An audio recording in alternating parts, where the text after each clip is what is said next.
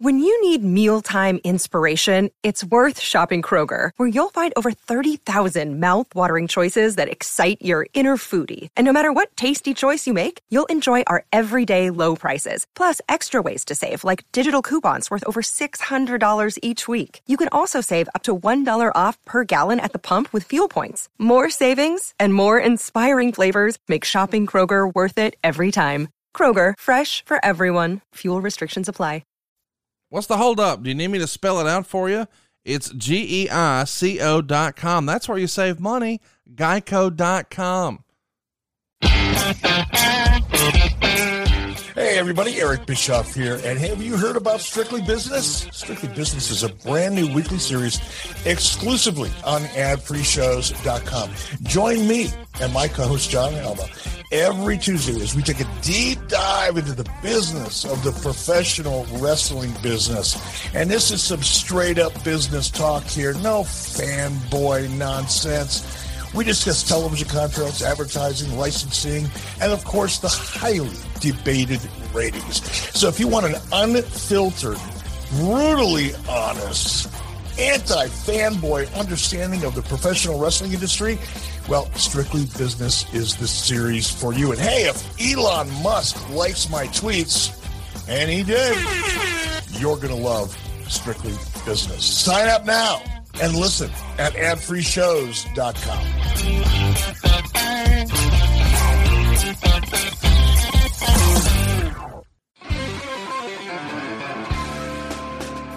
You know, one question I often get asked is, how can I listen to ad-free shows? Well, the answer is simple. You plug directly into your normal podcast app, like Apple Podcasts or Google Podcasts, and you do that through an RSS link. And then you just listen like you always would, except no commercials. Here's something else you may not know. You not only get the shows early and ad-free, but you also get a ton of bonus content with adfreeshows.com.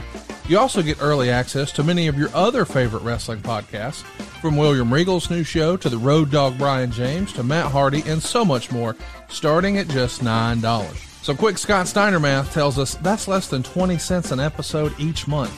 See for yourself what thousands of other wrestling fans have already discovered, that adfreeshows.com is the best value in wrestling today. Check it out for yourself at adfreeshows.com. And if you're looking for the ultimate gift for the wrestling fan this Father's Day, you can now give the gift of ad-free shows. Head over to adfreegift.com right now to purchase an ad-free show subscription to get over with someone special in your life this Father's Day. That's adfreegift.com.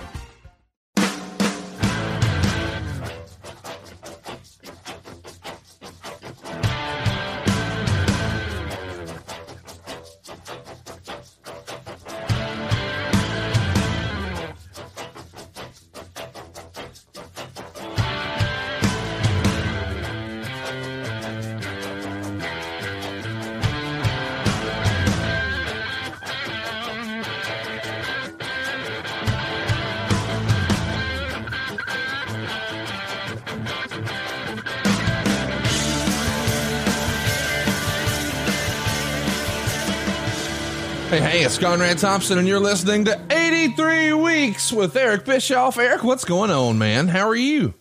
Man, I'm doing great, Conrad, just doing great. And great to be here with you. I know you've had a busy weekend. I appreciate you putting in the time, brother. Excited to be here. Wouldn't miss it. Of course, we're doing something totally different today. We never, ever have guests, but today we're joined by the incredibly talented Mr. Bully Ray. What's going on, man? How are you? Wait a minute. You never have guests? No, we've never had a guest start to finish like this ever before. Wow, I feel even more special than when I got the original invite from Eric. Well, this is a big deal for me. I'm happy. I'm excited.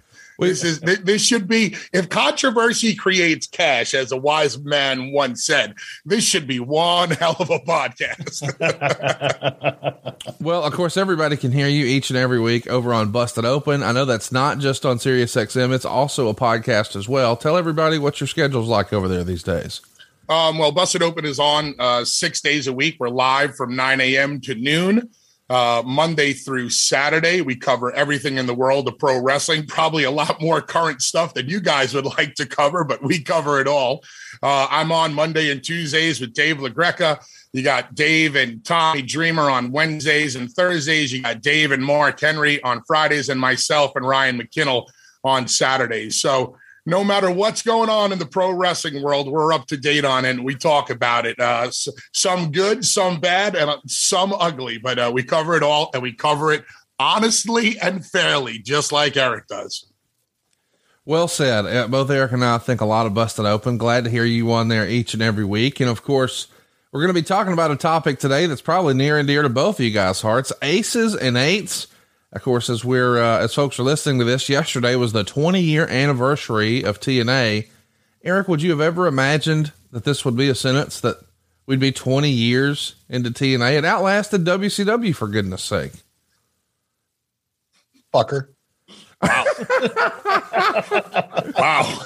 Wow. What a shot. What a shot. That's high heat just to start the podcast off. Wow. Hey, but if it means anything, I made more money in 3 years than TNA did in 20. So fuck it. Well, I guess there's that. Of course, we hope they had a very happy Slammiversary, as it were, but we're talking about aces and eights. And Bully, I guess from your perspective, is this one of those moment in time type storylines? I think most folks will take a look at this and say, well, is this inspired by the success of the Sons of Anarchy TV show? What say you, Bully? I would have to imagine that it was. I was never a fan of Sons of Anarchy. I never really watched it. I had heard about it because it was so popular. So, the boys would be talking about it, was out there in mainstream media. Never into the whole biker scene. Not my thing. I know Eric was, and a lot of the guys like to ride. And I'll never forget where I was standing when Eric approached me backstage at TNA. We were, when we used to record at Universal, and me and Eric had been establishing more of a relationship since he had taken over creative. I was doing the Bully thing, but I was doing my version of Bully and not what was about to be presented to me. And Eric said to me, we were standing by a trash can, and Eric said, "Did you ever see yourself as the leader of a motorcycle group?" Okay. And in my head, I'm like, this is the worst fucking idea that's ever been told to me. I'm not into the motorcycle thing. I know nothing. Or just thoughts of like the Undertaker's motorcycle gang group or any other motorcycle gang group that has ever been in pro wrestling comes to mind. And I'm like, no, this is not what I want to do. This is not my vision of Bully Ray. No. But if the booker is coming up to you with a plan, that he's pulling you on the side for a reason. So I was like, I think my exact line was, if you think that's the best utilization of the character Bully Ray, I'm on board. And that's my recollection of how it happened. Well, no, it's so funny. And that's why I love doing this kind of thing, because I've said this before, man. We all have certain memories and angles. Angles meaning perspectives. We're looking at the same story, but you're looking at it from your point of view. I'm looking at it from my point of view. And every time we do this kind of thing, I learn something new, and it's just fun. It was, with Bully, because Bully's a strong personality. I'll talk about you like you're not here, brother. Bully's a really strong personality. But at the same time, he's pretty open-minded. So you've got to approach Bully a certain way and get him to at least open the door. Because if you come at him wrong, because he's a strong personality, this was my experience back then. If you don't get him to at least open that door a little bit, whatever it is you're pitching isn't going to sink in. But if you could just get him to go, okay, I'll listen. Now you got some daylight to work with. And that's what happened. It's funny. Coming up in the wrestling business, old school, that if the booker, the owner, the promoter comes to you with an idea in mind, that means that they have a vision and they think you're one of the best people, or, at least in the group of decisions that could portray this role. So to say no would have never been a good idea. And you never like to say no. So I looked at it as a challenge, and it was a hell of an opportunity. I think together, myself and Eric working together along with the rest of the guys, I think we knocked it out of the park. And it's it's a body of work that I am as proud of in my career as my tag team accomplishments. Wow. That's a big deal. So Eric, tell us about just the name Aces and Eights. Where does that come from? And the whole idea, as we all kind of agree, probably loosely inspired by Sons of Anarchy, but the name Aces and Eights, can you talk us through that? Well, I wasn't loosely inspired by Sons of Anarchy. It was directly inspired by Sons of Anarchy. There's no tiptoeing around that. I stole that shit. Along with Jason Hervey, by the way. It wasn't a single heist. It was a double heist.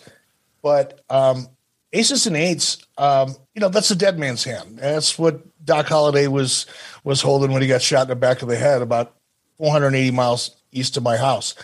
And that's all, that mythology, that Western mythology has always been something I've been interested in. And to be able to weave it into kind of at that point, relevant, modern way of telling a story in wrestling, I thought was pretty freaking cool. If you're the type of person who's always thinking about new business ideas or wondering what's the next side hustle I should spin up, here's a podcast recommendation for you. My First Million. The hosts, Sean Puri and Sam Parr, have each built 8-figure businesses and sold them to Amazon and HubSpot. Each week, they brainstorm business ideas that you can start tomorrow. They can be side hustles that make you a few grand a month, a big $1 billion idea, or anything in between. One episode I loved was number 158, where Sam and Shaw explained how to make millions by buying Michael Jordan's house and turning it into a museum. If you love any of our business content we do on the show, I think you'd love this episode. They also chat with founders, celebrities, and billionaires and get them to open up about business ideas they've never shared before. Like, check out their conversation with Rob Dyrdek in episode 224, where you hear about a guy who has built a $400 million media empire who's been tracking every second of his day for the last decade. Be sure to check out My First Million. That's My First Million on Apple Podcasts, Spotify, or wherever you listen to podcasts. Looking for a great Mother's Day or Father's Day gift idea? I was, and I found it at Paint Your Life. With Paint Your Life, you'll get a hand-painted portrait created to fit almost any budget, and it's a great gift idea for your mother, your father, or both. You see, Paint Your Life transforms your photos into a one-of-a-kind, beautiful hand-painted portrait created by professional artists. You upload anything you can imagine. You can even combine photos. You'll pick the artist, the medium. You can even customize the frame. And you can receive your painting in as little as 2 weeks. You can give the most meaningful gift you've ever given at paintyourlife.com. And there's no risk. If you don't love the final painting, your money's refunded, guaranteed. And right now is a limited time offer. Get 20% off your painting. That's right, 20% off and free shipping. To get this special offer, just text the word WEEKS to 87204. That's WEEKS to 87204. Text WEEKS to 87204. Paint Your Life. Celebrate the moments that matter most. Message and data rates may apply. See paintyourlife.com/terms for details. Totally agree. Let's talk about the creative of how we get started. 3 masked wrestlers attack Sting when he's talking about his induction into the TNA Hall of Fame. And eventually there's a note left for Hulk Hogan. I had a photograph of the Aces and Eights playing cards, and it said something like, "See you next week. We're not cowards. We've got something for you, Hogan. Wait and see." How are you rolling this out, Eric? With the mystery, is that part of Sarsa? Yeah. I mean, I learned on the job, with a lot of ideas that sucked and one in particular that didn't, that engaging the audience by getting them to ask questions in wrestling is oftentimes a more powerful device than making statements. If you could get someone to go, okay, this is bullshit, but who do you think those 3 guys are? I hate this idea, but who do you think they are? Again, just like Bully, you're getting the audience to open up a little bit. If they're asking questions, they're open-minded because they're engaging. Then the challenge is, how do you keep them stimulated? How do you give them enough to keep them interested, but not give them too much so that they go, oh, fuck, that's another one of those angles. But it was what I learned the hard way from failure and in a positive way from a little bit of success, that mystery and getting the audience to ask questions is one of the most powerful devices that you have on your wrestling palette. And Bully, I'm sure from your perspective, any questions you had about whether or not this would be a featured storyline, when you wind up in consecutive weeks working with Sting and Hulk Hogan, it feels like, okay, this is going to be a pretty big deal. Here's the crazy thing. I never knew that I was going to be the president or the leader. This was a very, very well-kept secret. Oh. And at that time, I was, Eric had asked that question of me when the idea first happened. Like, I never thought it was going to be, I never knew it was going to be me. I didn't even know I was in the running for it, but because he had asked me like a year before the unveiling. And at the time I was an agent with TNA. So I'm actually in on all of the meetings, the creative. So I'm watching this entire storyline play out week after week, month after month, and nobody in the room knows who the leader of the Aces and Eights was yet, because Eric and Jason Hervey, I think, were just keeping it, to themselves. And maybe they had another person in mind or three people in mind. I don't know. I just knew I was sitting there and I was in the dark as everybody else. And then one day, Hulk, who was also in the meetings, didn't understand something that was going on creatively at the time. And he just sits back and he goes, well, who's the leader of this damn group anyway? And me and Eric used to sit next to each other in the meeting. And all I remember was Eric going like this.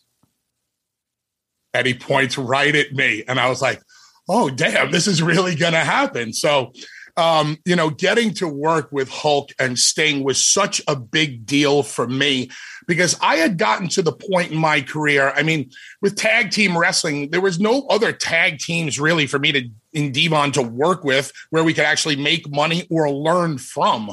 We had become the top of the food chain. I'm not saying that with ego. It is what it is. It was what it was. And then I got to branch off into this singles world where I was doing some cool stuff with other singles guys, but never guys that actually I had to work up to their level. They hadn't been around longer than me. They hadn't been smarter than me. They didn't understand psychology better than I did. They weren't, they were higher. They were Jedi Knights. They were Sith Lords as compared to what I was. And then I get to work with Hulk and Sting, and it was mind blowing for me because I was like, oh my God. Like, I get to work with legends. And every night I went out there, I went for the jugular on the both of them. Seriously, like when I was doing promos with Hulk, I went for his jugular every night. If I was in the ring with Sting, I would smack him in the face and light him up because I wanted the Sting that I knew when I was watching as a kid.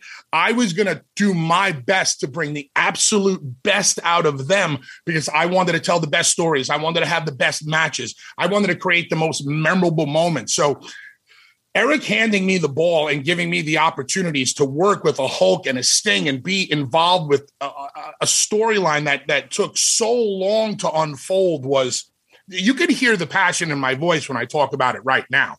I loved doing it. And Eric, was very, as hands-on as he was very hands-off. He's like, it was very much, you got this, go do it. And Eric brought up a name before in Jason Hervey that I loved working with because Jason knew how to talk to me. And when I say know how to talk to me, he just talked to me like a normal dude.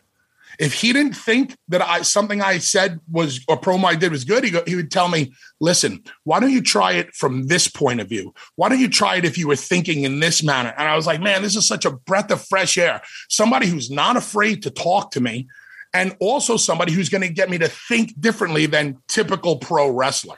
So between Eric and Jason and Hulk and Sting, this was for me, it was a grand slam. Bully, thank you so much for that. And I think, Jason, I don't talk a lot about Jason, right? And in this storyline, Jason had a lot of input and contributed creatively a lot. But I think where Jason really contributed, and what Bully's talking about is Jason is a good director. When he was talking to Bully about, okay, I know you said it that way, but say it thinking about it from this angle instead of this angle. That's being a good director. And part of that is because Jason grew up from the time he was 5 years old learning how to take direction as a talent. Working with great directors on feature films and working with great directors on an Emmy Award-winning series on ABC, The Wonder Years. You're working at some points. He was working with some of the best writers and best directors in television. That series is in the Smithsonian Institution, for crying out loud.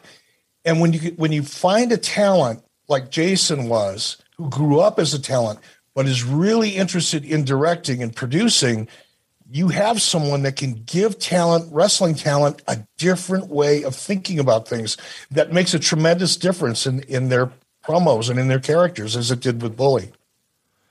So let's talk about how you wanted to structure this, Eric, because Bully tells the story that you said, hey, what do you think about, or did you ever see yourself being the leader of a motorcycle gang? But you never really exactly revealed he was going to be the leader. What was it about Bully that made you think, well, right idea, right guy?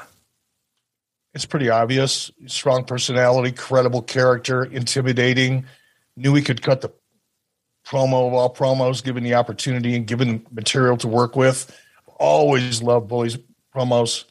You know, there's a reason Bully and I hit it off as well as we did. And I got to ask you, speaking of garbage cans, you said that I first engaged you with the idea standing next to a garbage can at Universal Studios. I know this has nothing to do with Aces and Eights, but last week we did the ECW reunion. And for the last 20 some odd years, I've been telling the story that I came to you and said, Bully, throw me in a dumpster out in an alley. And then I'm watching the replay, and lo and behold, you threw me on the bed of a semi-truck. Was there not a dumpster in our conversation? I think that's what we were supposed to do. Throw you on the back of the truck or something like that. Jeez, oh man, I am getting old. The dumpster would have been a much better idea, but yeah, we were told to just throw, and you took, hey, credit to you. You took a great 3D that night. That was, you did perfect business that night. What a memorable evening, memorable moments, and the electricity in that room at One Night Stand was, I don't know, maybe one day we can bottle that again. Hope so. But going back to Aces and Eights, the storyline, it evolved. You know, it's not like we woke up, Jason and I woke up one day and said, okay, here's a 25-page story arc, and this is exactly how it's going to go. It was, okay, let's work through this. Let's develop it slowly, do some stuff that's kind of low risk, see how the audience reacts to it. And it was kind of work in progress until it got pretty finely tuned, and that's when we tagged in Bully. So talk to me about some other folks who really jumped off the page. It feels like pretty early on, Luke Gallows was identified. Who else do you remember being, oh, well, this is an obvious choice. We need that guy. I don't know that there were any obvious choices. Luke was just because, I mean, again, big, intimidating, wasn't really involved with anything that really mattered creatively, but had just so much talent. But he just was, God, what a fun guy to be around and contribute. Give him an idea, you know, he'll take it, add to it. And that's the other thing that I think made it Aces and Eights work so well, is it was a collaboration. It may have started out as the original idea of something that started with Jason and I, but it quickly became a team collaboration, really. Hey, y'all, did you go to Geico.com yet? What's the hold up? You got a house, you got a car, you need to bundle them, you need to save. It's Geico.com. Oh, hey, real quick, I want to remind everybody, and listen up, wrestling fans, it's time to win with Zen. Get to WrestlingPrizes.com right now to register for your chance to win one of 4 once-in-a-lifetime digital Q&A sessions with wrestling legends like the Nature Boy himself, Ric Flair, Eric Bischoff, the WWE Hall of Famer, maybe the voice of wrestling, Jim Ross, or what about the hardcore legend, Mick Foley? Winners will also get an autographed replica title belt and a prize pack from Zen. That's America's #1 nicotine pouch. Register once per day now through July 15th at WrestlingPrizes.com. Here's a disclaimer for you. There's no purchase necessary to enter or win. It's open to U.S. residents 21 and over. Void where prohibited. For official rules, visit WrestlingPrizes.com. Warning, this product contains nicotine. Nicotine is an addictive chemical. Hey, it's Kaylee Cuoco for Priceline. Ready to go to your happy place for a happy price? Well, why didn't you say so? Just download the Priceline app right now and save up to 60% on hotels. So whether it's Cousin Kevin's Kazoo Concert in Kansas City, go Kevin, or Becky's Bachelorette Bash in Bermuda, you never have to miss a trip ever again. So download the Priceline app today. Your savings are waiting. Go to your happy place for a happy price. Go to your happy price, Priceline. Bully, talk to me about Devon. Obviously, you guys had been synonymous with the Dudleys and Team 3D and other variations of the name, but now with this new, as Bruce would call it, paint of coat, what did you think about the idea of involving your old tag team partner here? I thought it was an interesting idea. Devon was revealed much sooner than I was. To be honest, I never got the Devon connection. I really didn't. It was something that they came up with creatively. I think it was done more for a swerve. Like when Hulk unmasked Devon, it was supposed to get this reaction of like, oh my God, we never saw that coming. But I think that we got the reaction of, oh my God, we didn't see that coming. I don't think it was like Eric, you tell me why Devon? Was there a real reason? Was there a storyline point, or was it just to have Bubba and Devon together within this group? No, in the Sarsa formula, story, anticipation, reality, and surprise and action, Devon was a surprise. Devon was that whoa, didn't see that coming. Whoa, where's this going? He was that moment in terms of the way he was written into that story. Well, it's interesting that we get started there. Ultimately, we also see Joseph Park end up unmasking an Aces and Eights member during the fight between Bully and Devon, and it's Luke Gallows. Why was Gallows such a staple of this from seemingly day one, Eric? I mean, if you're casting a movie, right, and you're looking for a certain type of character, he would be the first guy you'd pick. If you looked at the roster in TNA and you're using that roster to cast a movie, and the movie was about outlaw bikers, you'd get to Luke and you'd stop. Same with Bully. They just had the right physical presence. It's intimidation. You know, not everybody had to be as big as Bully or Luke, but you needed that muscle. You needed that size that made that team fucking scary in an alley. Like, yeah, I got a gun, but I've only got 6 rounds. Fuck. You know, you need that. It needs to be frightening in a way, believably frightening and intimidating. Bully, when folks talk about Luke Gallows, I feel like they more often than not talk about the Good Brothers. But what do you think of this Aces and Eights presentation for Mr. Gallows? I liked everybody involved in the Aces and Eights. I really did. I thought it looked like a strong crew of guys. Everybody, Wes, Garrett, D'Lo, Mike Knox, Doc, Devon, Ken Anderson. I think Ken Anderson was probably the most underrated guy in the Aces and Eights. Yep. Ken brought a lot to the table. And when Eric, I don't know the whole story, but when Eric had left, taken time away, or whatever happened with new management in TNA, this is where the Aces and Eights started to die. And I did whatever I could to keep it alive, the story alive, the way I knew it was being told. And Ken was the guy that I was able to keep it alive with. And it became this thing with me and Ken where we knew there was so much left in the tank. And we were able to do some really great business together until he eventually beat me, took off my cut, my vest, and the Aces and Eights died. I never thought the Aces and Eights should have died. The storytelling was going so well, but whoever was new and creative did not have the same vision that Eric does. And more often than not in the wonderful world of pro wrestling, if it's not somebody's idea, they don't like to stick with it and continue to run with it. And I knew that, but I was in the middle because I was the guy that was handed the golden goose of this storyline. Eric is now gone. The new guy who's in charge of creative didn't want to do it anymore, but I had to try to keep it alive. And we did our best to keep it alive. And if I didn't have Ken there with me, I don't think I could have kept it alive as long because, like I said, Ken, very underrated, became the baby face of the group who finally stood up to Bully Ray and defeated him. You know, you bring up a good point, Bully. Ken I think he's underrated in general. He had so much potential. And I think, Ken was a victim in some respects of his own ability to do a pretty good job at just about any character. He wasn't afraid to try anything. And as a result, he got probably put into a lot of different characters. And I'm sure he had fun with a lot of them. But I think what made Ken a little different in Aces and Eights was, Ken really wanted to act. He studied acting.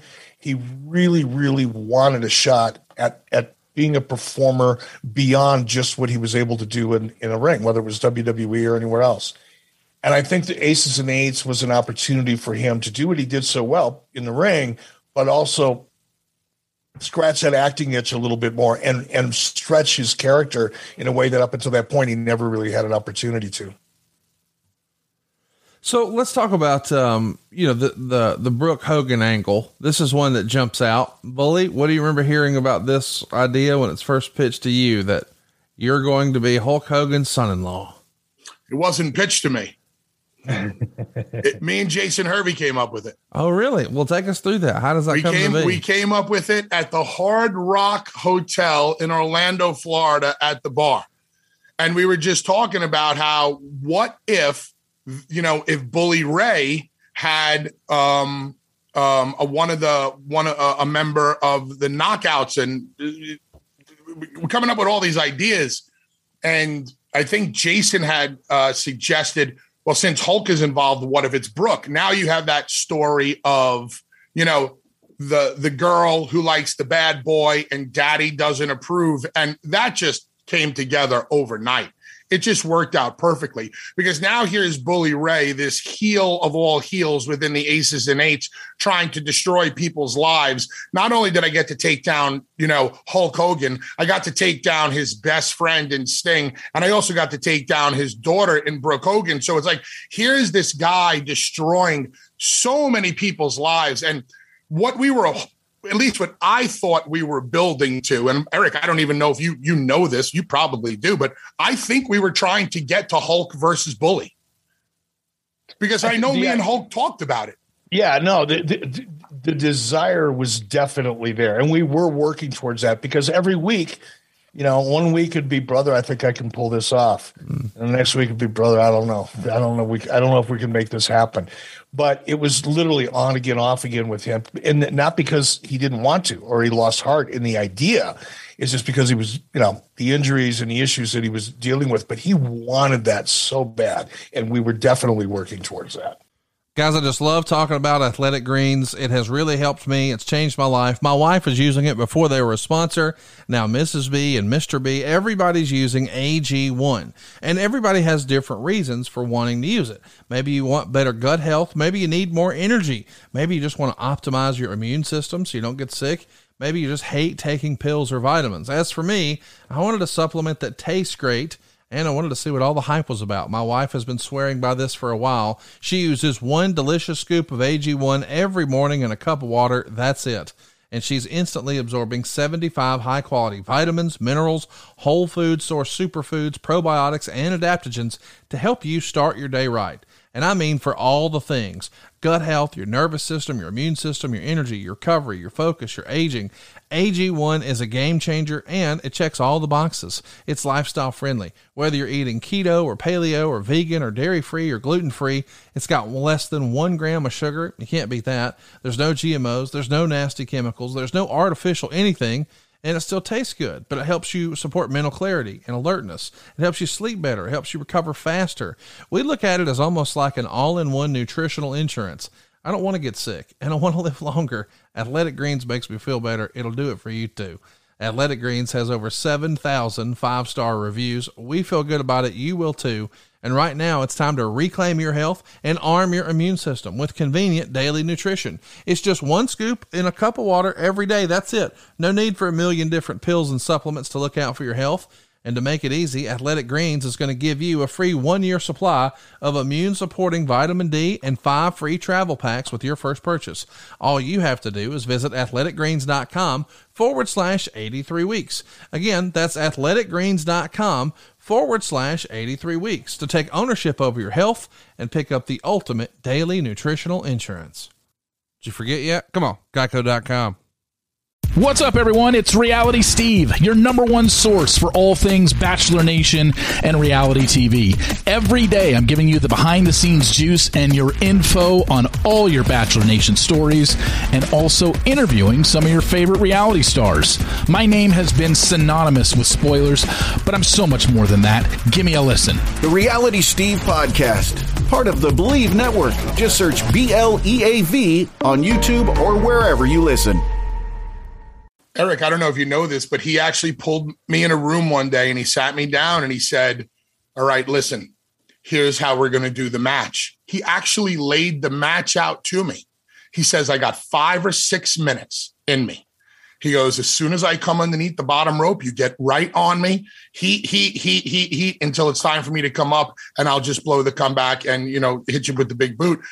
And because Hulk is who he is, but at that time, people felt a lot of sympathy for Hulk because of what I was doing to him and his family. I had all the heat in the world. We could have pulled off a typical 5-minute Hulk Hogan special and had the place going crazy because the characters were exactly where they needed to be. And since I had already screwed over Sting and screwed over Brooke and screwed over Hulk and just about the whole company, it would have been amazing business. So yeah, we had even spoke about the match, and I wish it could have happened, but whatever. What's interesting about that, Bully and Conrad, is as you're laying that out, and I didn't know that, by the way, so thank you for sharing that.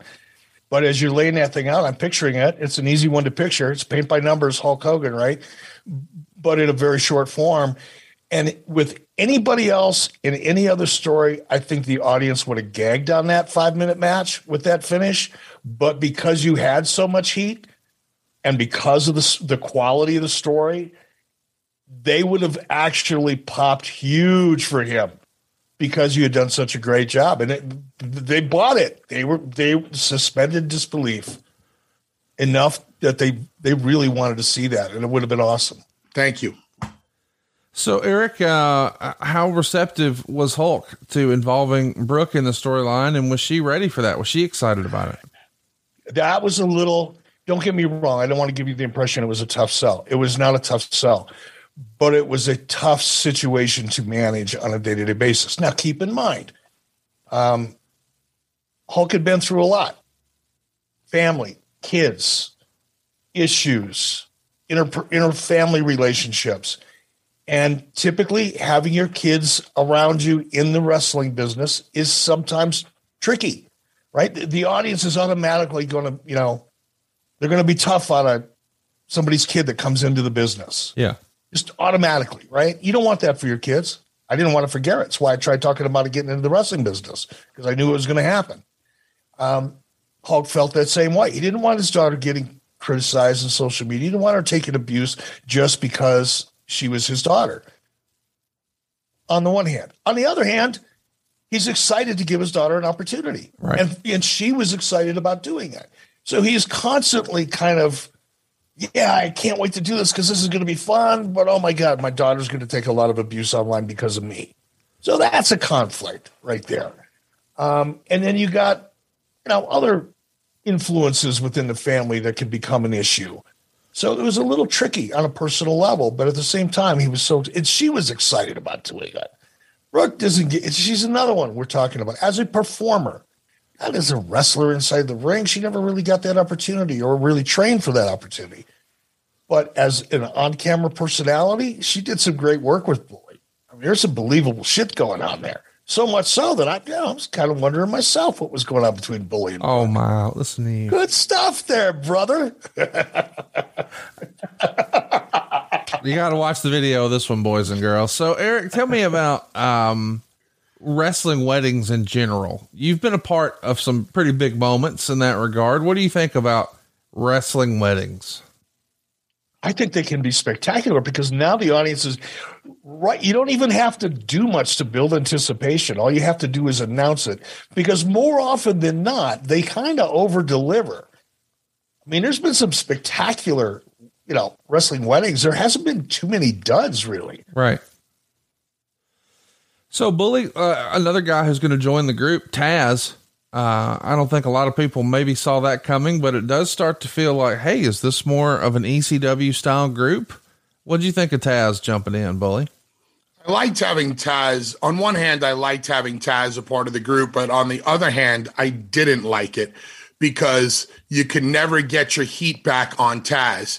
Taz was never allowed to get in the ring. Taz couldn't do anything physically. So he could get all of this verbal heat on himself, on the group. He could say whatever he wanted, but he was never going to get his comeuppance. Nobody was ever going to be able to, he's the one who ruined the wedding. We don't find out until much later on that this was all part of the plan, but nobody was ever able to get their hands on Taz. Every other member of the Aces and Eights got what was coming to them, including me at the end. Taz never got what was coming to him. So as a heel, I don't think that you should ever be in a position to ever be able to one-up a babyface. You always have to have your day in court. The bad guy always has to lose, in my opinion. And Taz could never lose in this situation. I thought he brought a lot to the table. I thought he was a good surprise, just like Devon was. I just knew in my own head we're never going to be able to get back at Taz. So it's just going to be a piling on of heat that, But in the end, it worked. Everybody served a purpose in the Aces and Eights, and I really thought that it was a well-rounded group. And I, one of the things, Conrad, that I always kept in the back of my mind is there can always be resentment in pro wrestling. It's like, oh, why did they pick this guy, or why this guy, or Bubba politicked to be the leader of the Aces and Eights. The last thing Bubba politicked for was the leader of Aces and Eights, because I thought the idea sucked to begin with, to be quite honest with you. So I really try to keep in mind that we were a group of guys, just like a motorcycle club would be. The boys elect the president because they love and respected him. And that's how I wanted those guys to feel about me, because that's how I felt about them. I didn't want them to look at me like, oh, he's getting this push and we're just along for his ride. It's no, guys, we're getting the push and we all have equal parts to play in this story. So let's all do it together. I was really conscious about that because I didn't want anybody to feel like I was better than them, because I knew the spotlight was being thrust onto me. So, Eric, if we're going to talk about Aces and Eights, we've got to at least draw the parallel to the other group you're synonymous with, the NWO. Did you learn any lessons from doing the NWO that you tried to apply here to Aces and Eights? Sure. I mean, we talked about it a little bit. Anticipation. To me, I've said it before on this podcast a million times, and I'll say it another million before I'm done with this stuff. You have to learn, building anticipation in your audience is an art. You want to build it over time. You want it to intensify every week. You want to create that chatter, getting people to ask questions, talk about it, especially in today's environment online. But you can't drag it out too long or you'll bore them. So it really is an art. But building anticipation was something, honest. I'll be bullshitting you guys or everybody else if I said otherwise. A lot of what worked in NWA, or NWO, I should say, sorry, I learned on the job, and some of it I just got lucky with. Yeah. It wasn't all by design. Some of it was. And some of the stuff that was by design allowed me to really understand how important certain elements of storytelling are. But it's not like I went into it with all that. I was literally learning how to, make a clay pot as I'm sitting at the potter's wheel. But once I did, then the challenge is how do I harness those elements, those beats, that psychology, but wrap it in something else that doesn't look just like the NWO. And it was just a matter of identifying the elements and figuring out a newer way to present them so it didn't feel exactly the same. Which I think is probably true in 99% of the stories that we see in wrestling. There's fucking nothing new going on, folks. It's all been done before. But the magic is when you can figure out a different way to wrap that story up, wrap that angle up so that it doesn't feel familiar or as familiar. Hey, did you go to Geico yet? Get a quick quote, see how much you can save for free at geico.com. Man, I just love talking about Chili Sleep. As you know by now, I've been rocking the Chili Sleep for quite a while. In fact, I was out of town. I went to both Charlotte and then to the Bahamas. The Chili Sleep went both places. I'm not kidding around, man. I never sleep better than when I have the Chili Sleep. I know I'm going to get a good night's sleep. I'm not going to be up and down. I'm not going to be tossing and turning. I'm not going to be fighting with the covers. Seriously, Chili Sleep got rid of all of that. What I'm talking about is almost like a smart thermostat for your bed, all right? You see, Chili Sleep makes customizable climate-controlled sleep solutions, and they've helped me improve my entire well-being. I have the Ooler. They also make the Cube Sleep System. Either way, they're both hydro-powered, temperature-controlled mattress toppers. Let me explain. This fits over your existing mattress, but it provides you your ideal sleep temperature. Whether you sleep hot or cold, you're going to get the perfect temperature. Chili Sleep is designed to help you fall asleep, stay asleep, and give you the confidence and energy to power through your day. Real quick, imagine waking up and not feeling tired. That's been my experience prior to Chili Sleep, maybe 5-6 hours. Now it's not uncommon to go 7, 8, 9 hours. I feel so much more productive. Chili Sleep has changed my life, but don't take my word for it. Check it out for yourself. Head over to chilisleep.com/83 weeks to learn more and save 30% off the purchase of any new Cube or Ooler sleep system. Now, this offer is available exclusively for 83 weeks listeners. It's only for a limited time. That's Chili, CHILI, sleep.com/83 weeks to take advantage of our exclusive discount and wake up feeling refreshed every day. That's chilisleep.com/83 weeks. I have no problem with people ripping stuff off but you have to make it your own. You can't just blatantly plagiarize it. You have to, if you want to borrow, that's great, because we all borrow from everywhere. Listen, in music, musicians borrow riffs from other songs and they just kind of play with them, work with it, turn them around. There's nothing wrong with doing that in wrestling. I've been borrowing from others my entire career, just putting my spin on it. It's like the version of Bully Ray, the heel. I just went with whatever. What would Freddie Blassie do? What would the Sheik do? How would they get heat in this situation? How would they just keep it simple, yet elicit the emotion of pure hatred? How would they have looked at it? And that's how I would look at it. So borrowing in this business happens all the time, and I've never had a problem with it. So, Eric, let's talk about ratings for a minute. Aces and Eights debuted on June 12th, and Impact had 1.25 million viewers on that show. 6 months later or so, February 2013, Impact had 1.35 million. So we're up 100,000 viewers. Did you think that it was a ratings draw, Eric? It was worth pursuing? What was the feedback you were getting, say the first 6 or 8 months into the angle? I didn't pay attention to ratings at all on TNA. I mean, I paid attention to them. That was the wrong way to say it. I did pay attention to them, but I didn't allow ratings or lack thereof to influence how I felt about something creatively. And by that, I mean, TNA was TNA. They didn't do the things necessary to grow the audience. They didn't promote outside of their show. They didn't want to make the financial commitment to tour and to do the big spectacle live events, which is necessary when you have a television property.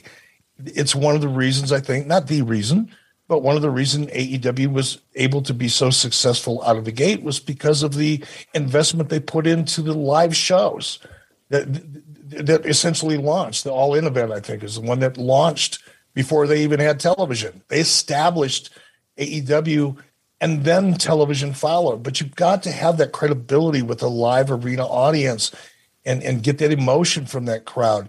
And TNA didn't want to do that. They didn't have the commitment. Couldn't do it, wouldn't do it, whatever the reason was. So I never allowed a soundstage audience or the lack of ratings to try to dictate to me what was a good idea and a bad idea, because it's not a true barometer. It was such an artificial environment, meaning shooting in front of a soundstage. And As a result, you don't get the buy-in from the general television audience because it doesn't feel special. The show it lacked credibility, not because of lack of talent, lack of story, lack of production, not because of that, but because of lack of staging, lack of an audience, lack of 4, 5, 10,000 people reinforcing to the television audience that this really is good shit. But when you don't have 5, 4, 3, 2,000 people reacting naturally to what they're seeing, the people at home are going, "Ooh, I feel stupid watching this. Why am I watching this?" Unfortunately, we would have 500 people on a soundstage. 250 of them thought they were there to ride the teacups. Wow. It didn't do us any good. You know, any other 250 wanted to take over the show. This is awesome. So, Willie, you've been working in front of some odd crowds over the years, those old ECW crowds in New York or Philadelphia. And of course, you've worked everything in between, including stadiums for WWE at WrestleMania and such. Was it a challenge for you as someone in the ring trying to elicit that feedback from a different environment?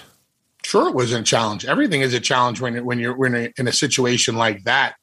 But my job is from the minute I go through the curtain, let's say there was 500 people on the soundstage, 250 of them knew exactly who I was. So I was going to get the reaction out of them that I wanted. Those other 250 people would see how the original 250 people were reacting. So they're going to follow the leader. So I already got that built in. I know the sheep are going to follow the sheep. Now it's up to me to go out there and do what I do, which is make people invest in me, look at them a certain way, speak in a certain way, certain tone, certain inflection. I need to command their attention just like that from the minute I go through the curtain. Now, those 250 people who don't know me the minute I come through the curtain should know me by the minute, or should be interested enough to know me the minute I step foot in that ring. And then when I say what I have to say or do what I have to do, I should have them. By the end of the segment, all 500 people should be on the same page and hating me more in that moment in time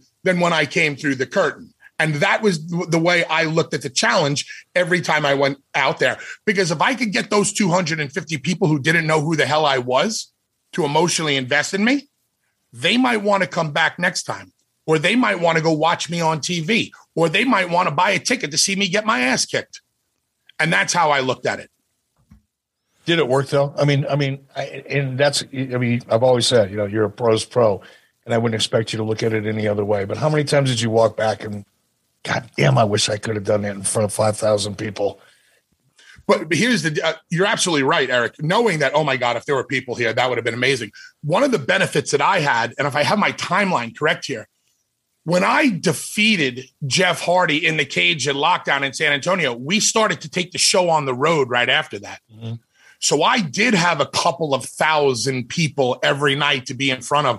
And I think that when Bully won that championship the first time, I think we were able to capture some energy with those audiences. And I think that translated well on television. And at least I knew I had the best opportunity to succeed in those settings.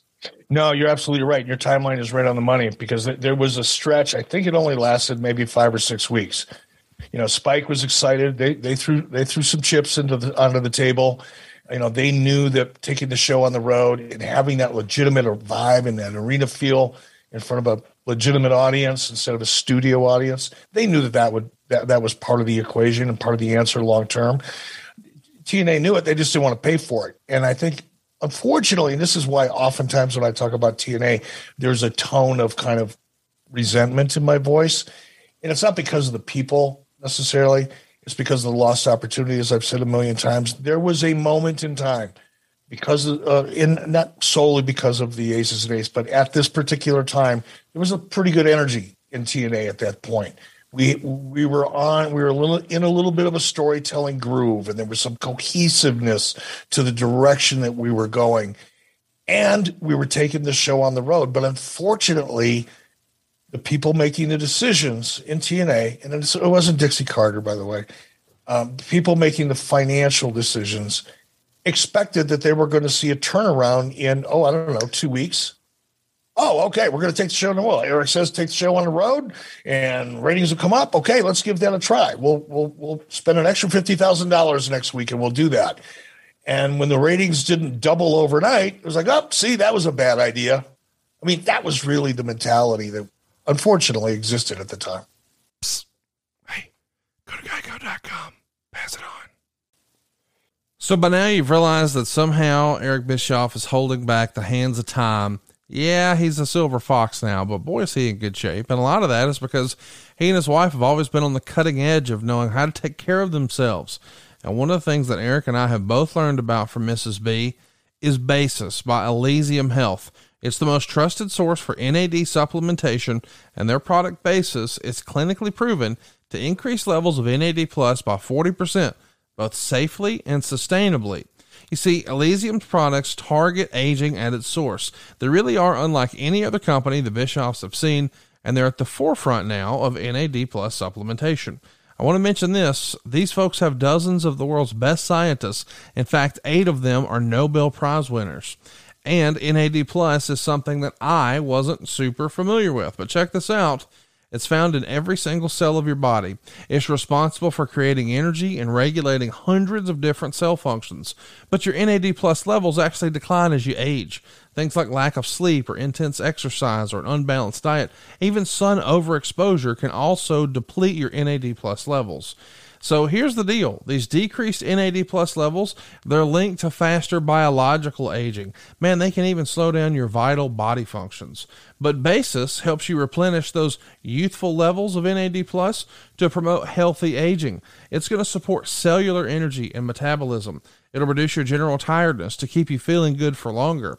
And many Basis customers even report that they have higher energy, less fatigue, and even more satisfying workouts. I should mention that Basis is third-party tested by both independent labs, both during and after manufacture. They're going to check for things like purity and quality. It's always independently verified as NSF certified for sport. And this is a life hack for you. It's going to support energy and metabolism on the cellular level. It's going to support you in recovery from your workouts. It's going to reduce your general tiredness and fatigue. It's going to promote healthy skin. And more importantly, it's going to activate those longevity genes to promote healthy aging. So try Basis at trybasis.com/83weeks and enter the code 83weeks at checkout, and you'll save 10% off Basis prepaid plans as well as other Elysium Health supplements. That's trybasis.com/83weeks and use that promo code 83weeks at checkout to save 10%. And we thank Elysium Health for sponsoring this episode. So, Eric, let's talk about a couple other members that are going to join. Kurt Angle has your son Garrett and Wes Briscoe backing him up, but all of a sudden it's revealed they're Aces and Eights members. Were you worried about the young folks here in the group taking any shit just because of their last name? Sure.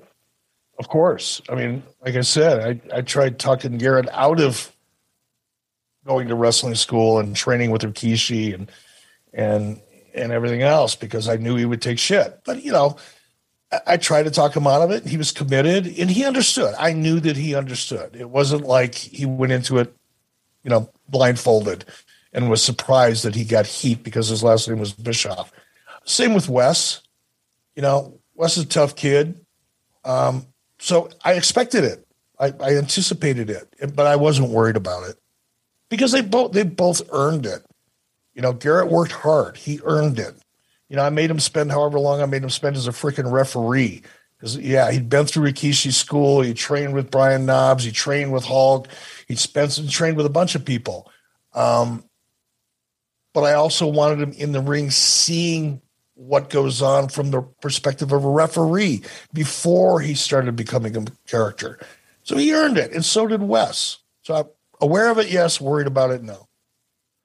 Talk to me about D'Lo Brown. At the time, he's a TNA official, and it's going to come out that he, too, is a member of Aces and Eights. Is this a little too much like the NWO, or why did this make sense for D'Lo here, Eric?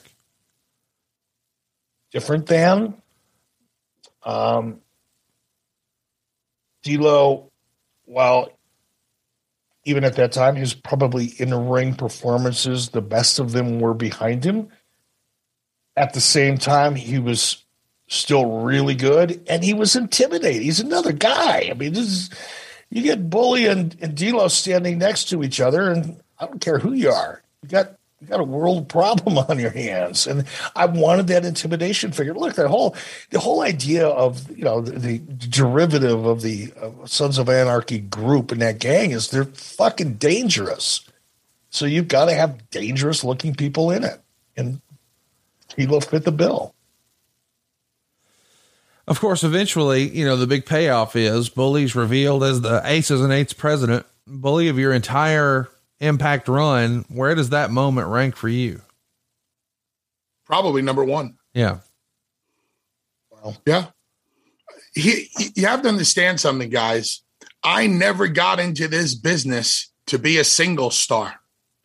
I wanted to be a tag team wrestler since the first day I saw Gurria and Martel. Since the first day I saw the Wild Samoans, since the first day I saw the Strongbows, since the first day I saw Fuji and Saito, I never wanted to be a singles guy. Steve Austin always said, if you're not in this business to be the WWE World Heavyweight Champion, you don't belong in the business. Well, my thing was, if you're not in this business to be the WWE World Tag Team Champion, you're in the wrong business. To me, tag team wrestling was the be all and end it all. I knew at 10 years old, I want to be a tag team wrestler because 4 guys can be more entertaining than 2 in my mind.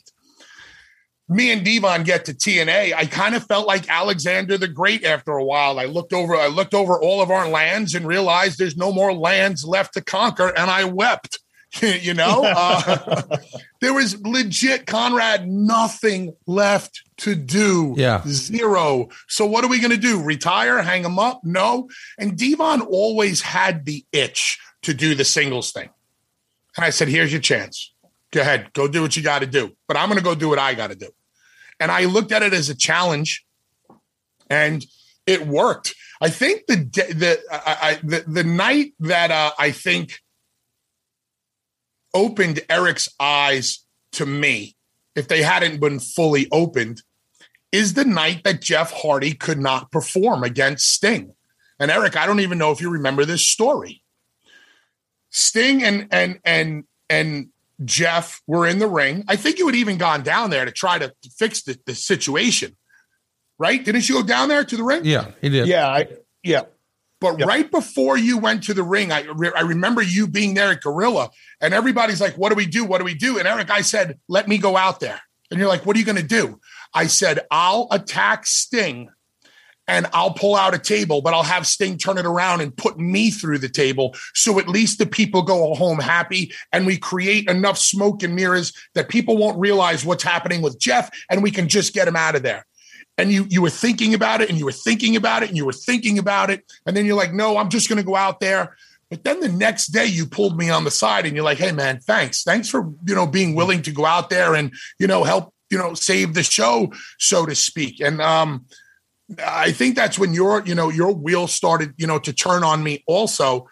So to see what that night was like leading up to the reveal, in San Antonio in lockdown, which I'm proud because it was TNA's biggest house ever, Conrad. Yeah.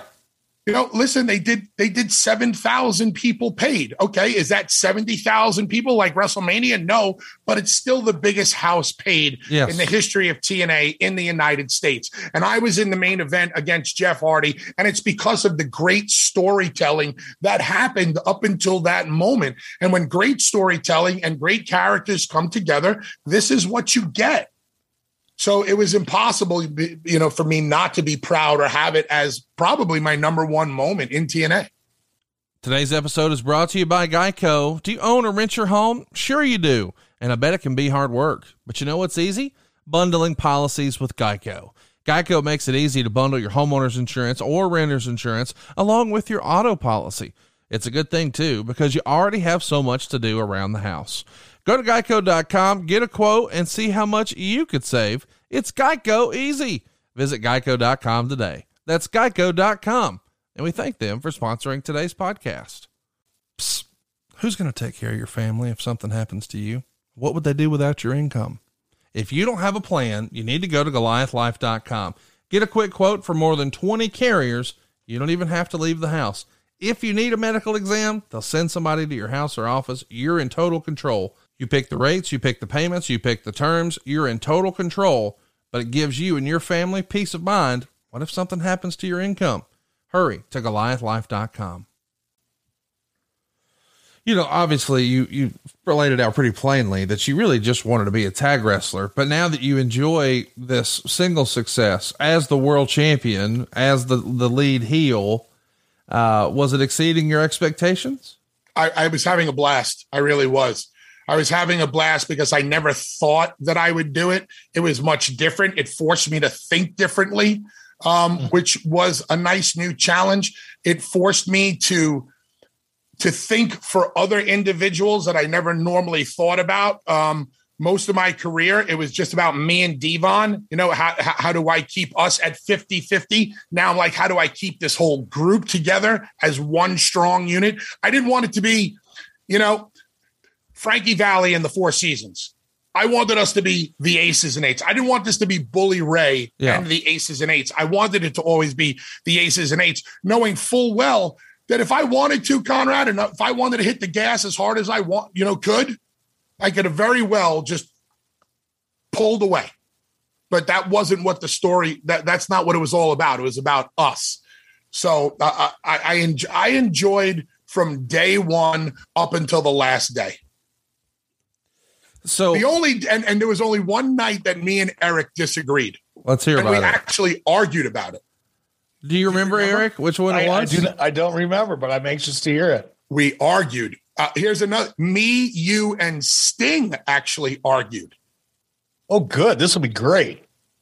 You wanted me and Sting to have a no-holds-barred match. Does that shake your memory at all? Okay. So we're backstage.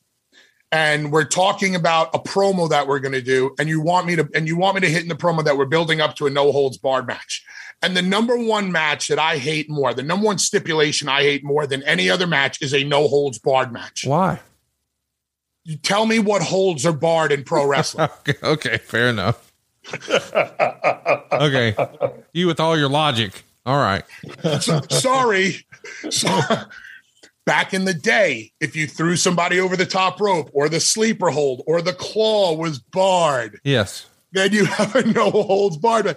So I just despise no holds barred. I'm like, and even Sting wasn't like it. I'm like, Eric, I think we should call it something else. No, have a no holds barred match. Yeah, but Eric, no holds barred. It doesn't matter. We do it all the time in pro wrestling. Just have a no holds barred match.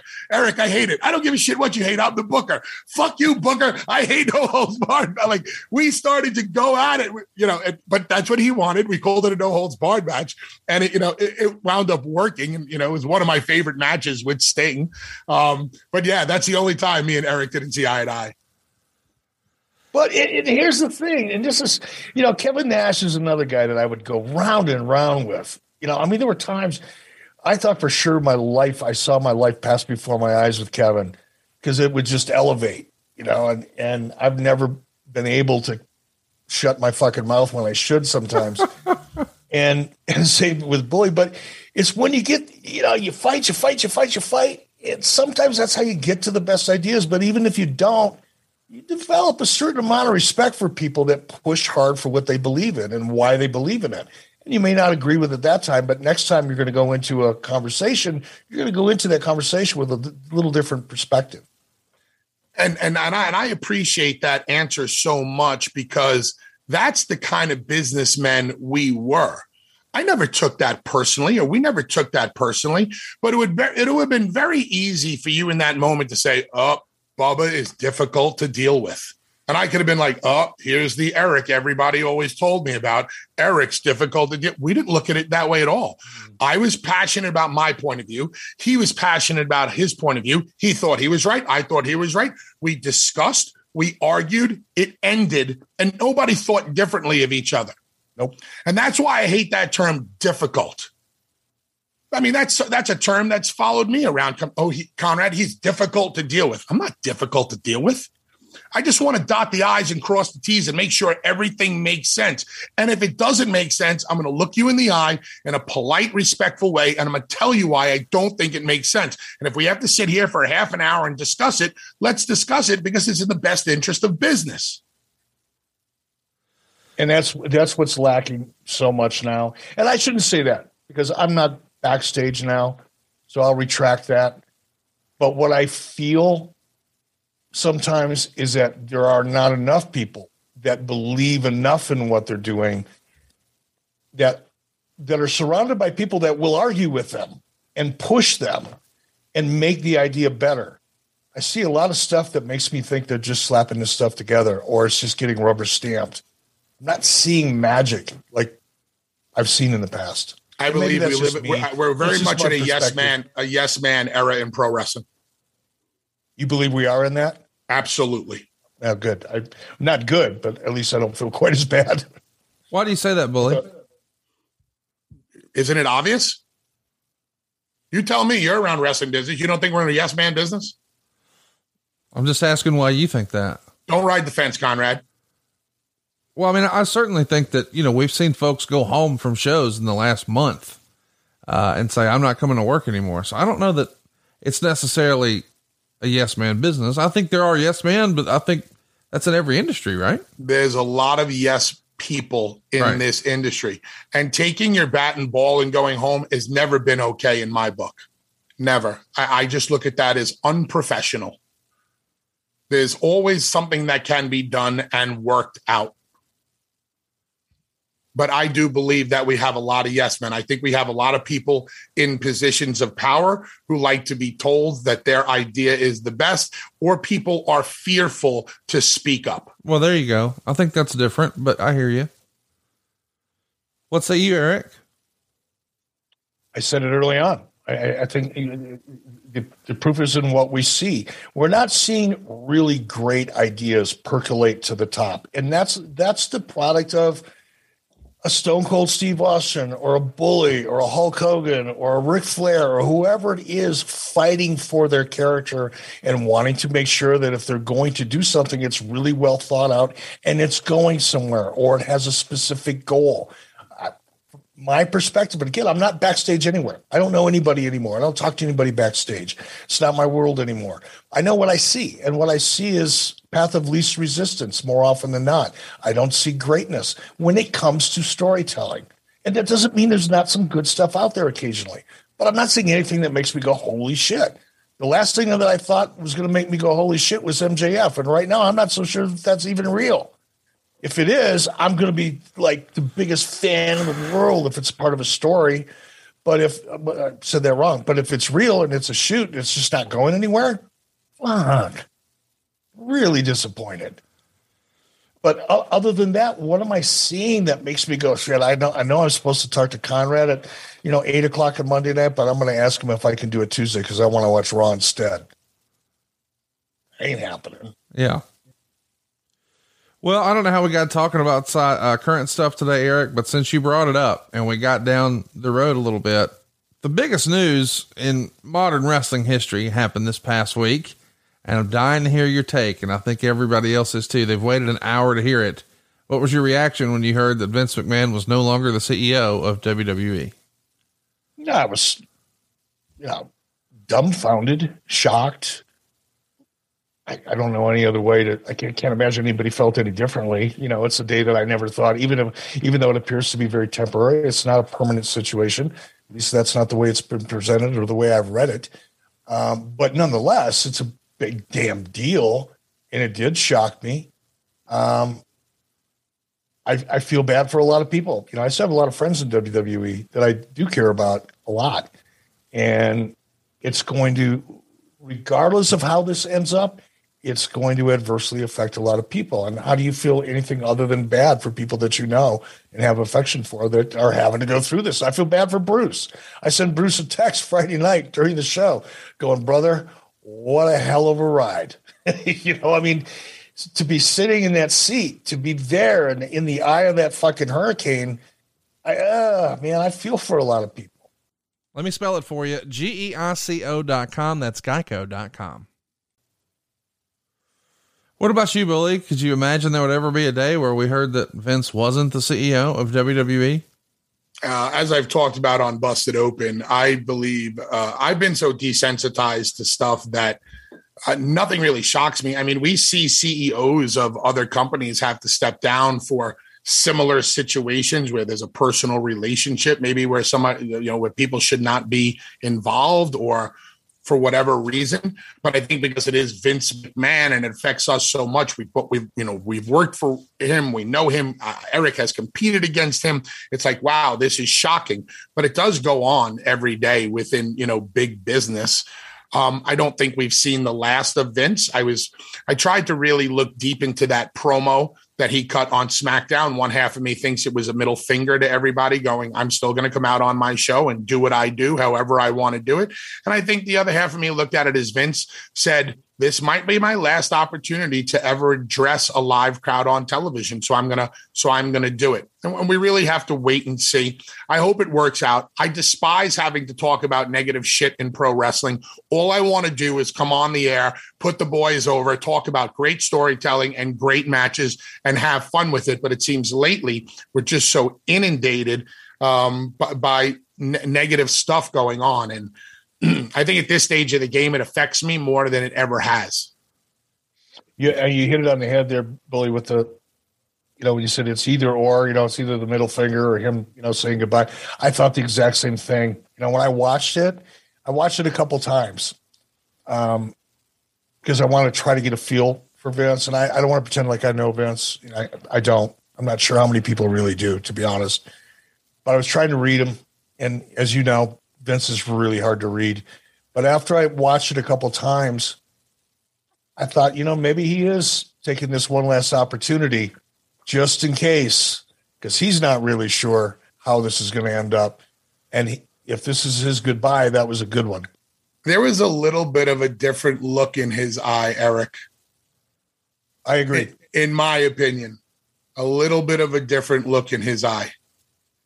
I agree. I sense the same thing. That's what made me think like you did. Like, because it wasn't a fuck you. It wasn't a middle finger. It wasn't, I'll do what I want to do. God damn it. Right. This is my show. It wasn't that at all. It was classy. And when he tagged it with, and forever, okay, maybe this is it. Eric, I hope not. I'm going to say it, be controversial, of course. Who gives a shit, right? This stage of my life, the fucks I have left to give are not capable of being counted. I hope this is a major problem that WWE and Vince McMahon will be able to overcome and move on. Whatever the outcome may be. Let's talk about the outcome of the story the other night, Eric. It looks like Brock Lesnar's back and he's in the main event of SummerSlam. They're going back to him and Roman Reigns. There was a little bit of backlash online where folks said, we've seen this 1,000 times before, but I'm pretty sympathetic to him, Eric. You lose one of your top guys in Cody. He's going down with surgery. The rumor is Randy Orton may need surgery.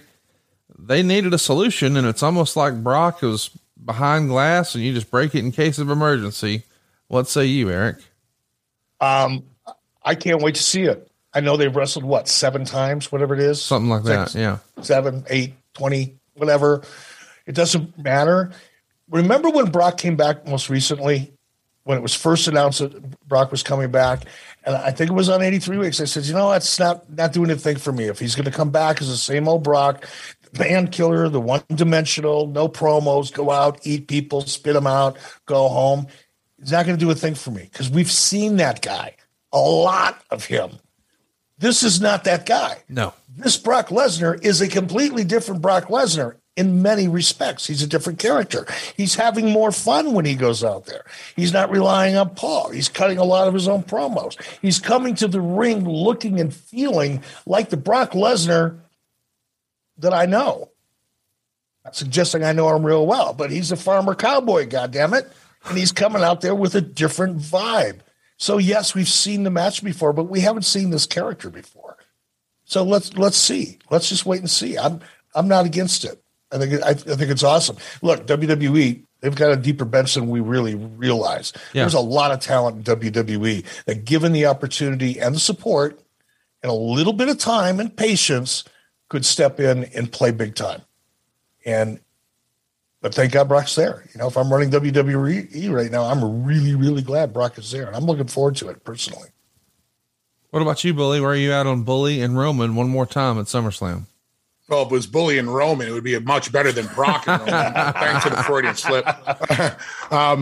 I would love to see them go even farther in the opposite direction with Brock Lesnar. I would like to see Brock Lesnar humanized for the first time ever, because I think it would be a considerably different aspect of his personality. And we could get one thing on Brock that I don't think anybody has been ever able to get, and that is sympathy.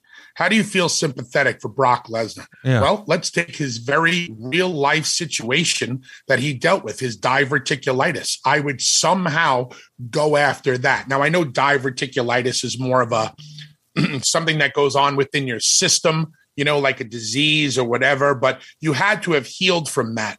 Well, I'd like to see Roman somehow with an object or something go after the area that Brock suffered his diverticulitis from, because if there is a weakness to Brock, maybe that was it. I'd love to see Brock hospitalized. I'd love to see his children by his side. I'd love to see Sable by his side. I'd like to see Brock Lesnar taken to places where Brock Lesnar has never been taken to. Thus, you get taken someplace else with Brock Lesnar. You start to feel bad for a beast. And I've never felt bad for Brock Lesnar. I just want to see Brock Lesnar get up and throw somebody. Yeah. If it was ever the right time to humanize Brock just a little bit, it's now. That's just my opinion. Every Marvel character, the big ones, the franchises, the ones they keep making movies about over and over and over again, those superhuman characters all have a flaw or a weakness or a vulnerability. And I agree with Bully 100%. But it's a big chance, right? That's a big chance. You got to get Brock comfortable with revealing that side of him. Can he do it? I don't know. I don't know Brock well enough. I've never worked with him. But let's just say you could. Let's just say everybody's on the same page. They had that garbage can moment at Universal Studios, and everybody just cracked the door open a little bit and said, oh, my God, what could we possibly do with this character? And you sat down and took notes from Bully, and you found that weakness, whatever it is, whether it was a diverticulitis or whatever it is, something that makes him human and vulnerable, and you see a side of him. I'm repeating what Bully said. You see a side of him that we've never seen before. New day. Brand new day, brand new calendar, brand new slate. I don't care how many times you've seen that match. Now you really want to see that match. Don't care how many times you've seen it, but now you really want to see it. Yeah. Conrad, could you imagine if he ever came in? Could you imagine if we got a returning Brock Lesnar last week with all the pomp and circumstance, and the Beast just throwing everybody left and right, doing what Brock Lesnar does best. And this Friday, he has to come out and go, folks, I'm really sorry, but I'm sick again. And I wanted to be back here. And I know about all the situations that are going on with the WWE, and I wanted to come back to help because I love this company, and this company gave me my first opportunity. But unfortunately, I'm sick again. And for those that don't know, 10 years ago, I was very sick and I almost died from it. And I think it might be coming back. And bring it down to a level where people like, whoa, I've never seen this side of Brock before. And have Brock say goodbye to the WWE universe. And just as Brock is about to go through that curtain, I have Roman assassinate him. And then in his promo? Say again?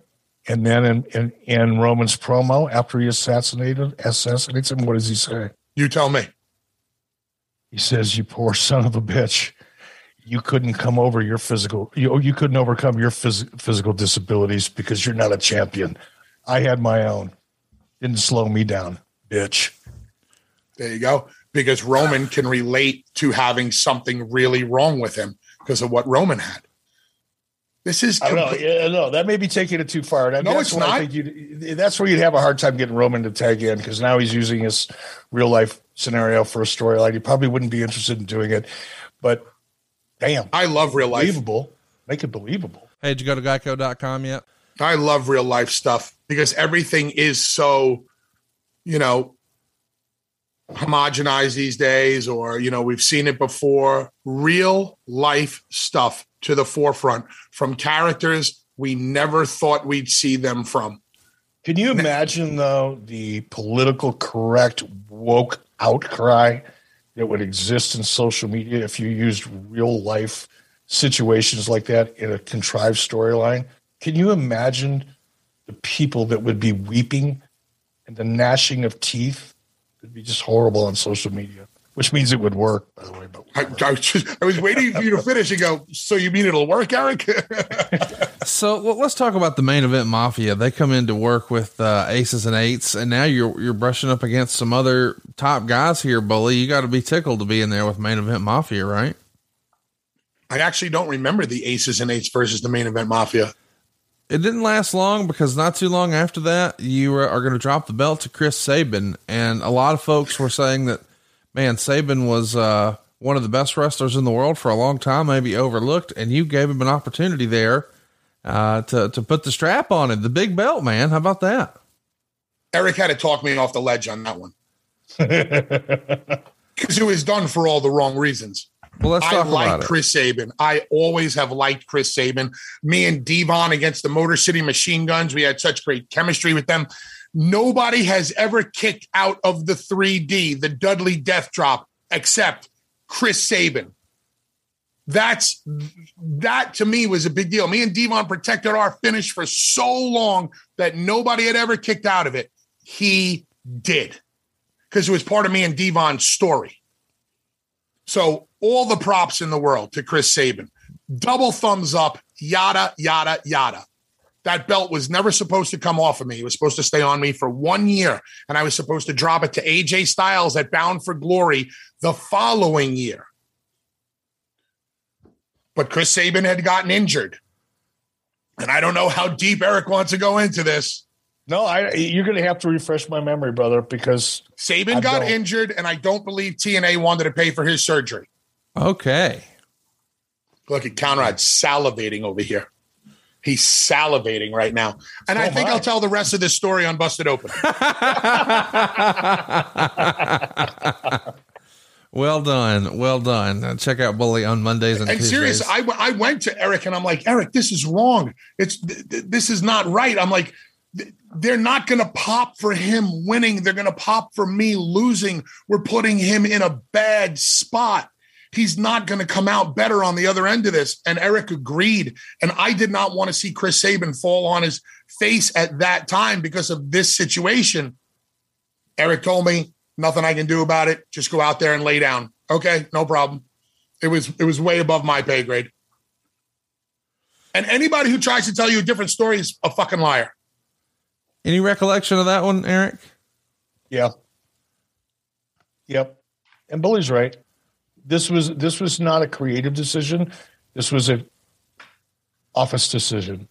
And again, it always sounds like I'm putting heat on Dixie, and I don't mean to, because Dixie didn't get to call the shots. Dixie wanted people to think she was calling the shots, and in some cases she did. But in many cases, she didn't. Bruce could tell you a lot more about the situation than I could. Talk to me about Tito Ortiz. Bully, he's going to join Aces and Eights and help you regain the title back from Sabin at Hardcore Justice. I think this deal is put together with Bellator. Is that the way you remember that, Eric? Yeah. Bellator, Bully, do you remember the guy that ran Bellator before Scott Coker took it over? No, I do not. I can't remember his name. It was like a French dude or something. Him and Dixie were like, thick as thieves. Spike, of course, was very supportive of Bellator, wanted as much co-promotion as they could. And Dixie saw an opportunity, and she wanted to play nice with Spike, as she should have, by the way. Not a criticism. You want to be a good partner with your television network. So as a result, that's where it all came from. Spike's desire to cross promote with TNA. Believe it or not, TNA was, people laugh about TNA to this day, but at that time, I think TNA was probably the highest rated show on the Spike Network during the course of the week. So Spike they wanted to use TNA to help launch Bellator and support Bellator. That's where it came from. The hard part was we had Tito Ortiz on one side, we had Rampage Jackson on the other side, but they weren't allowed to touch. Yeah, right. They had to keep these guys away from each other, and there was a time there where I do remember saying, like, hey, we're the focal point, not these guys. Can we stop worrying about them so much? They're the peas and carrots.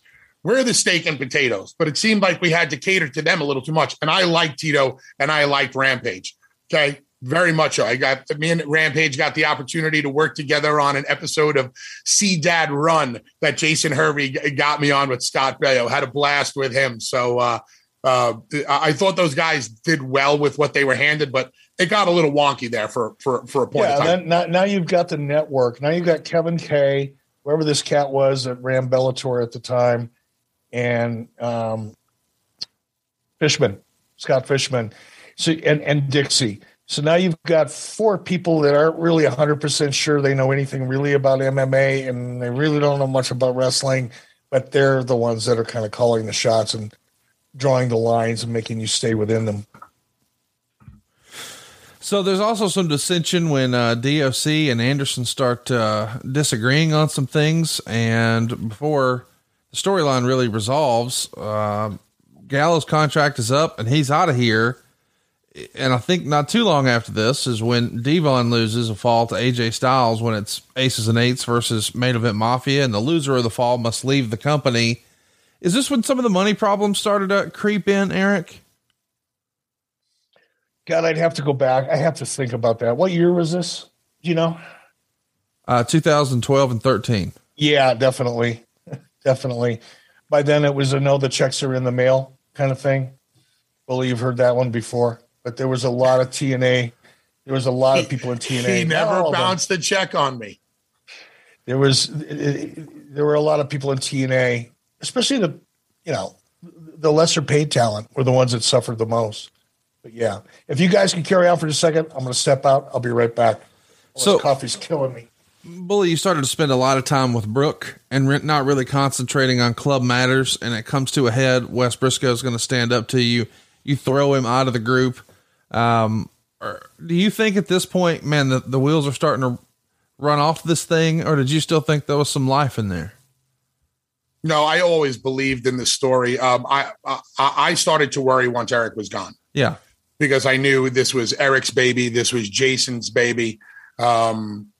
And now we had a new head of creative in John Gaburik, big, and just wasn't his vision. And I held on, as long as I could to make sure that the vision was followed through. We had to cut and paste. We had to do the best that we could, but we had already, the lightning that we had caught in the bottle was starting to dissipate for whatever reason. You said, financial reasons or creative reasons. But, then I went into this different direction with the Bully character. After I lost the championship to AJ Styles, they wanted me to turn into, we want you to be very dark is what they said. And I said, okay. Who do you want me to be? What do you want me to be? What did you come up with for this character? Like Eric had come up with something for the character of Bully Ray. What do you have in mind for the character of Bully Ray? And they didn't know. Just be dark. Okay. So I go out there one night, right, Conrad? And I cut a promo on the stage. Ken Anderson was on the stage and he's in the spotlight, and I come up from behind him, I blast him in the back of the head. I lay him out and I take his microphone and I said, in the beginning, good always overpowered the evils of all man's sin. But in time, the nations grew weak and our cities fell to scum as evil stood strong. In the dust of hell lurked the blackest of hates, for he who his fear awaits you. Now, many lifetimes later, lay destroyed, beaten down, only corpses of rebels, ashes of dreams, and blood-stained streets. It has been written that those who have the youth have the future. So come now, children of the beast, be strong and shout at the devil. Everybody was like, oh my God, that was amazing. Did you write that? I go, no, that's the introduction to Motley Crue, Shout at the Devil. I just memorized it word for word. That was awesome. Here's a question from Conrad in Huntsville. He wants to know, how do you save money? You bundle your policies, both home and auto, at geico.com. Duh. They didn't know what dark bully was supposed to be, so I just came up with shit off the top of my head. And this is where the direction, started to then it just was left up to me and Ken, and they wanted to do this thing in the funeral home, and then they wanted to have a coffin match and a last man standing. And that's why I gave credit to Ken, because I can't go out there and do it myself. You always need somebody standing across from you. And if I didn't have Ken with me, I couldn't have milked it as long as I had, because I no longer had Hulk. I no longer had Sting. Eric was gone. Jason was gone. So it was just me and Ken trying to hold on to what was built already and see how much more we could get out of it. Eric, you've talked a lot on the show here about how you wish that you could have had a proper ending for the NWO. What would a proper ending of Aces and Eights been had you been able to stick around TNA and finish it up? It would have had to been Hulk and Bully. It would have had to been raise the stakes after everything that went down with Brooke and Bully, and once it was obvious what Bully really was. Similar to the way Bully laid out Brock, kind of going out the door, broken, beaten, overcome. It's kind of what Bully did to Hulk psychologically, right? And then to have some inciting moment that brought Hulk back, even though everybody knew, including him, he shouldn't ever step into that ring again. And somehow muster 5 minutes to take a fucking ass kicking, but come out on top, even if it's ugly, that would have been beautiful. That would have been a great ending. It was the only ending that would have made sense. Big boot, leg drop, 1, 2, 3. Yep. And as corny in some respects as that would have been, the audience would have loved it. They would have loved it. Especially can you imagine big leg drop, let Hulk get a couple in, let him get a couple in, and then have to carry him out of the ring while you're laying there in a puddle. And Brooke and Sting would be the ones carrying him out of the ring. Oh my God. See, that makes me cry. I'm starting to get tears in my, I'm getting weepy and chill bumps all at the same time. Magic can still happen, folks. It's still possible. Imagine if we had a pencil in our hand, Eric. Oh my God, we'd be dangerous. PWI recognized this as the feud of the year for 2012 between Aces and Eights and TNA, but the readers of the Wrestling Observer voted it the worst gimmick for 2012 and for 2013. Shut up, Conrad. Shut up. I knew that would make you laugh. Hey, go to geico.com. Pass it on. Bully, what are your final words on Aces and Eights? And we can't thank you enough for jumping on the program with us. By the way, you can hear Bully on Busted Open every Monday, Tuesday, and Saturday. It's a great listen. Obviously, he is never short on an opinion, and that's why we love listening to his opinions. But give us some final words on Aces and Eights, Mr. Bully Ray. I loved it. And I every opportunity I get, I thank Eric for handing me the ball and allowing me to do something in the wrestling business that I never thought I'd be able to do. I thank Eric for believing in me, seeing the talent in me, allowing me to be me. There are a couple of people that I met in this business who I was told I would never get along with. And one was Eric Bischoff.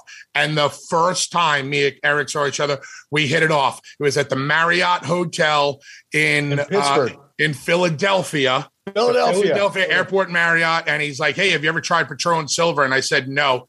And I had a shot. I was standing right there, right off of the live shot when Eric crashed Booker's shot when he debuted on right on Raw. Okay, yeah.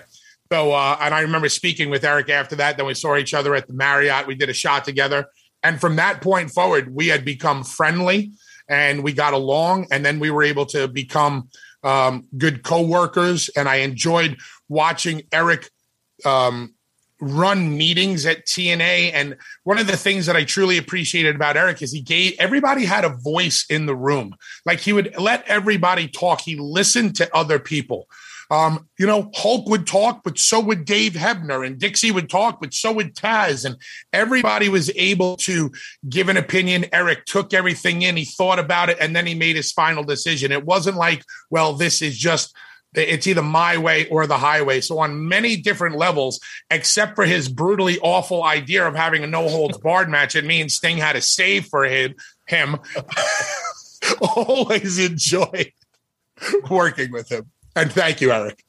Oh man, it's great to have you on here. And when you bring back memories, and the one thing I'll say about Bully, and it's one of the things I miss, one of the very few things I miss about being in the business is that when you get a room full of people that you really trust creatively and trust as human beings, and everybody's pushing for the best idea, and you can get in a room and you can take an idea, you can take a bad idea and you can turn it into a great idea, or you can take an average idea and turn it into a good idea. That process of shaping and developing ideas with the right people in the room is the one thing that I miss, and Bully's a big reason why I miss it. Thanks. Wow. Well, this was awesome, guys. Thank you guys so much for joining us. We'll be back next week talking about the Nitro 25th anniversary of that legendary run of 1997. We'll finish it up with June 30th, 1997. You're in Las Vegas. It's going to be a big show. The former Mr. Perfect makes his debut and lots more other stuff. But Eric, this was a fun episode today, man, especially since yesterday, I can't believe it, the 20-year anniversary of TNA. I don't know what to say, Eric. I didn't think this day would come, but it did. Well, I don't know about you guys, but when this show's over, I'm going to go in and have a big bottle of red wine on behalf of Dixie. Just think about Dixie and a glass of red wine. I love the sound Thank you, guys. of that. Thank you, Bully, very much, man. I appreciate you sitting in with us. Thanks, guys. Conrad, maybe we should do this again, just me and you. I'm for it. I would love to argue with you. Let's just make it happen on a regular basis. I'm for it. Well, you need to pull the trigger because I think you're afraid of me. Oh, really? Yeah. Okay. Yeah, well, I think you're able to handle Eric. Me, I don't think you could corral any day of the week. Well, as everybody's listening to this, it's Monday. Tune in to Busted Open Tuesday morning, and you never know what might happen. We'll see you then. See you guys. Thank you. John brings his skewed sense of humor. Jeff brings tips to cut strokes off your next round. Together, it's those weekend golf guys. They'll pay a lot of money to PXG and Titleist and Callaway and on and on and on, right? How many yards do you think you're going to pick up with that extra driver? I think I can get an extra 5 to 10. What if I give you 15 to 20? You pay me more. Jeff Smith teaches on the sliding scale. Those Weekend Golf Guys, the podcast, part of the Believe Network. Just search BLEAV on YouTube or wherever you listen.